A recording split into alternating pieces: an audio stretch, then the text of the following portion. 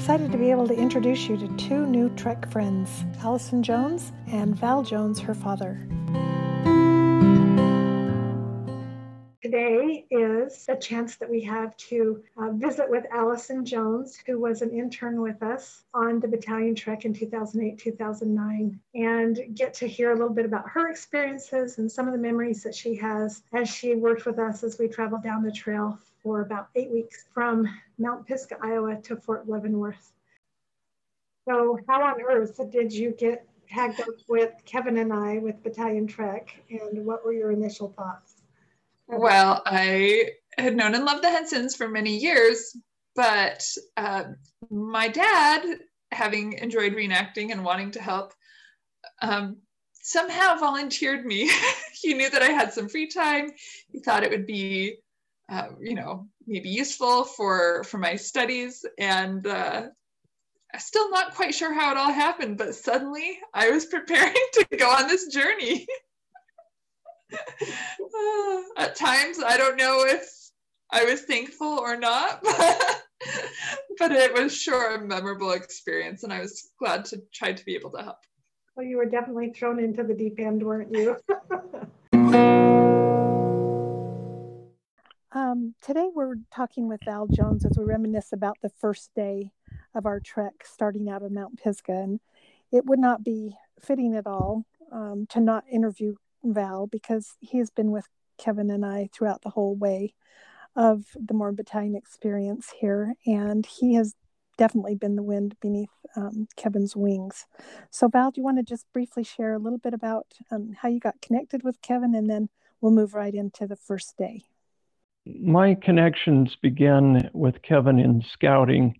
I just took to scouting like a fish to water. I just loved it. It kind of filled a need for me.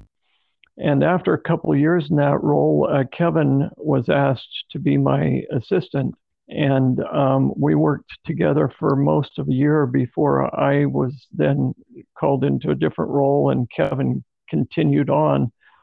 And it was when Kevin was in that role that he got the epiphany of doing Mormon Battalion reenacting. I had some sons that were in scouting, so when the Mormon Battalion reenacting began, River of Time, I engaged with my sons, and we just loved it. This combined both church history with national history, both of which I've loved.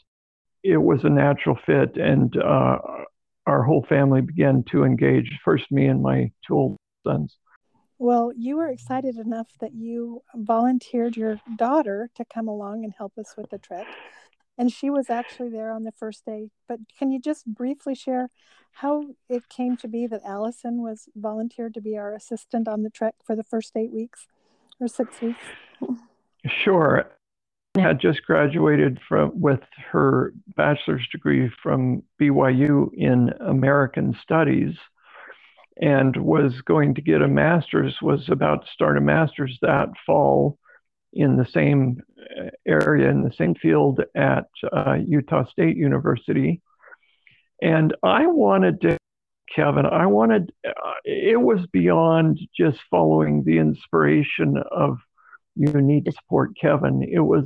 I just really wanted to help him, but I had my own job and career that I couldn't take time off for this, and this daughter at college, a son on a mission, 3 years at home, and I just suggested to my daughter, look, you're in American Studies. This is American Studies. Why don't you?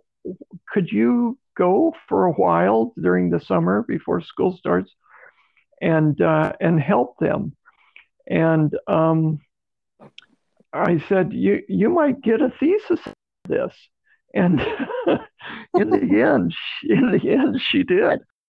As far as I was concerned, I think I told you at the time, I wish I could go with you, but I can't. So I'm sending Allison. I'm sending my firstborn child. And it was a way of providing the support I wanted to be able to give personally And I just felt like she was in a position to be able to do that, at least for the start. And it worked out. This episode will let you hear some of the people who are along with us for the first day share their experiences and memories.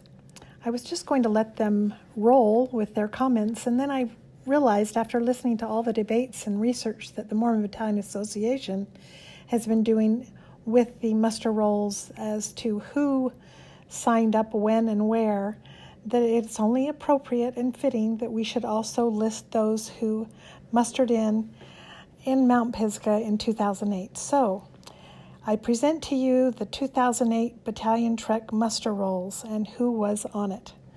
Kevin and Denny Henson, Jerry Watts, Val, Allison, and Craig Jones, Alex Ostergaard, and Colton Sponseller.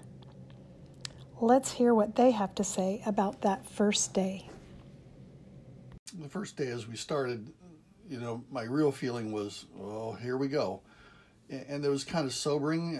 I mean, you're excited, but at the same time you realize, there's 2,000 miles and 220 days out in front of you, and it's going to be a long time till you're done.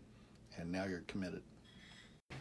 And you quickly realize that looking down on it from a satellite image is very different than looking at it when you're on the ground, because the first big hill gave me a blister.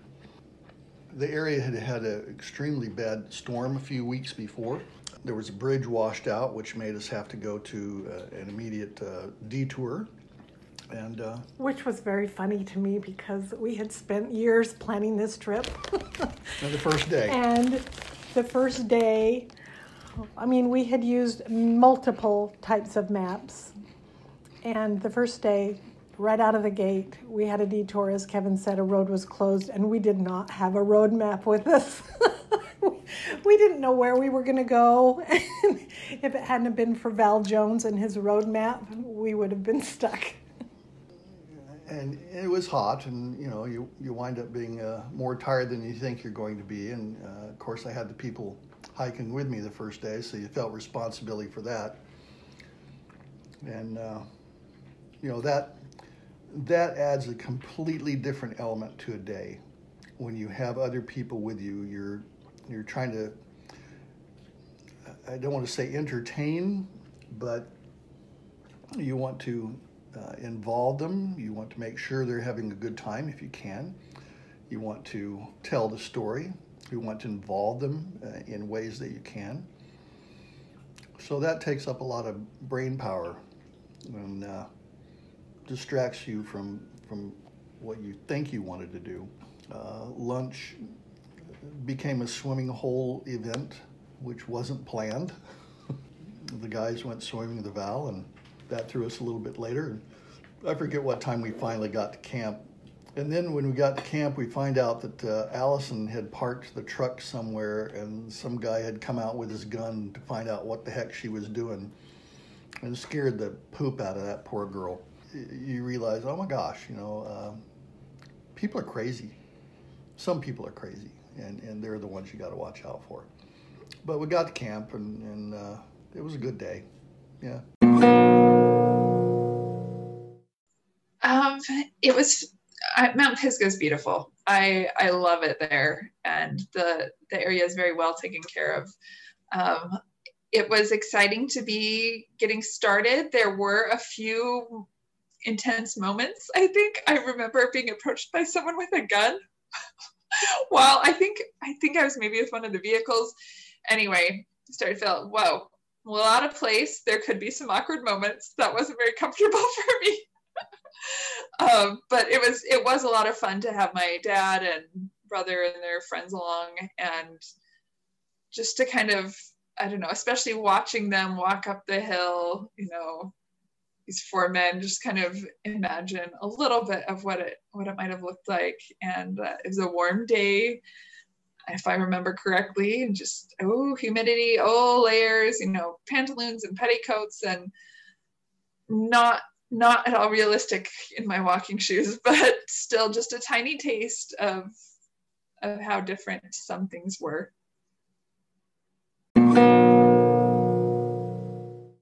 I do remember And one funny thing that started it out, I said I had learned to make some whole wheat bread and some homemade granola. And I told you I was going to bring it for breakfast for that first morning. And I remember eating too much of that granola that morning and it having its effect on me. And I was sure glad that you had arranged to have a porta potty mounted on the back of the flatbed truck or in a truck. And I remember receiving a lot of ribbing for initiating this brand new porta potty. So you can edit that part out if it's not appropriate. But I remember being ribbed a little for that.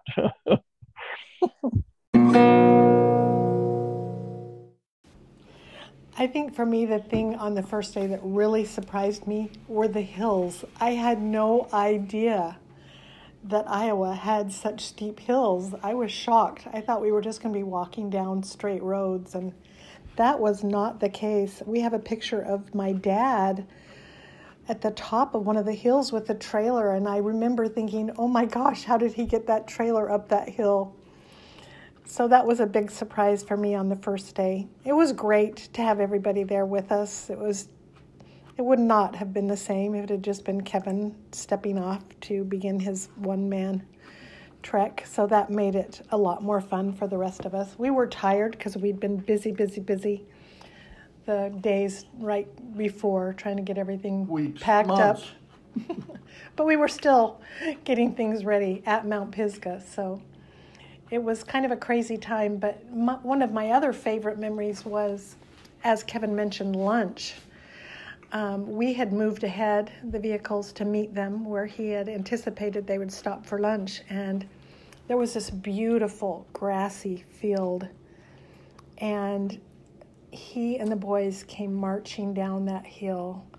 And it was just an awesome moment to see him with the boys in a pretty pristine, what would have been an 1846 moment. And so that was one of my very favorite memories of the first day. The other memory I had was of being shocked of Colton's shoes. I couldn't believe that he had hiked all that way in these horrible shoes that didn't have, part of the sole was missing, there was a hole in it, and he was hurting by the time he got there for lunch. So he was pretty tender-footed, and yet he continued on the rest of the day. He didn't have any other options, and you've probably heard in other episode segments that his story about his shoes, but and why he did it. He wanted the full Monty experience. And I'm afraid he got it. Oh, he did. But the other thing that was fun was after we arrived at the camp spot, and people were so gracious. The man who hosted us let us, he just came down and visited with us, and we made scones and in our cookware. And the boys, when they arrived, they didn't want to have anything to do with our dinner. Allison and I had worked so hard to get dinner ready, and the boys were starving. It was suffering succotash. It was definitely a pioneer meal that one of the women who put together some pioneer recipes gave us. So lima beans and corn and cream just really didn't appeal to these boys who'd been working all day hiking. And so they went to Val, Craig's dad, and said, please take us into town and get us ice cream. And I said, you absolutely cannot go and get ice cream until you've had dinner. And so they begrudgingly stayed around and had dinner. I said, you're going to love it. I know you're going to love it. And my dad made honey butter, and we made scones, and they ate every drop. So they were starving. It couldn't have been that bad. And then after they did that, Val took them to get ice cream. I think their original plan was not to just get ice cream, but hamburgers and whatever, plus ice cream. But for me, that was a fun day to know that we had made it. We'd gone one whole day, and once again, right out of the gate, we realized we had not planned for all contingencies when the road closure came up. So from then on, we knew that we had to have some type of other map with us and not just expect things to go as planned. Some of us knew that things wouldn't go as planned because having worked on moving treks with handcart treks and wilderness treks, moving camps, things don't always go right. They're constantly having to readjust timing, readjust stops, readjust for people who are having sickness. Moving camps are, by the very nature, they're unpredictable, completely unpredictable. You think you know, you have no clue. Well, and just stepping off one day beyond the first day, the second night we stayed in a private rodeo arena that the gentleman had created and built for his children. And when we got there, my dad had the trailer in the corral, and he was just sitting there shaking his head and said, "I don't think we're going to be able to get this thing out of here." Because the water had been, the whole area had been flooded. And even the owner said, you know, if you really want to, we could bring it up here by the house or by the barn and get you out of the corral. But it was so beautiful. We decided to take our chances, and we were so rewarded because the very night we had the most spectacular lightning bug storm show that I've ever seen in my life. Yeah. We just sat there in awe. Tens of thousands. I mean, we're not talking thousands. We're talking tens of thousands. We were in just this little bowl that the stream bed had cut, maybe a quarter mile wide, and it was so dense with lightning bugs. 3% of the sky when you're looking straight across, not up, but just across the flats. It was so dense, it had to occupy at least 3% of the view. So those were some of the exciting things that happened the first and the second day. And the third day, my dad did get us out of the corral with a lot of effort. And cursing. To be continued.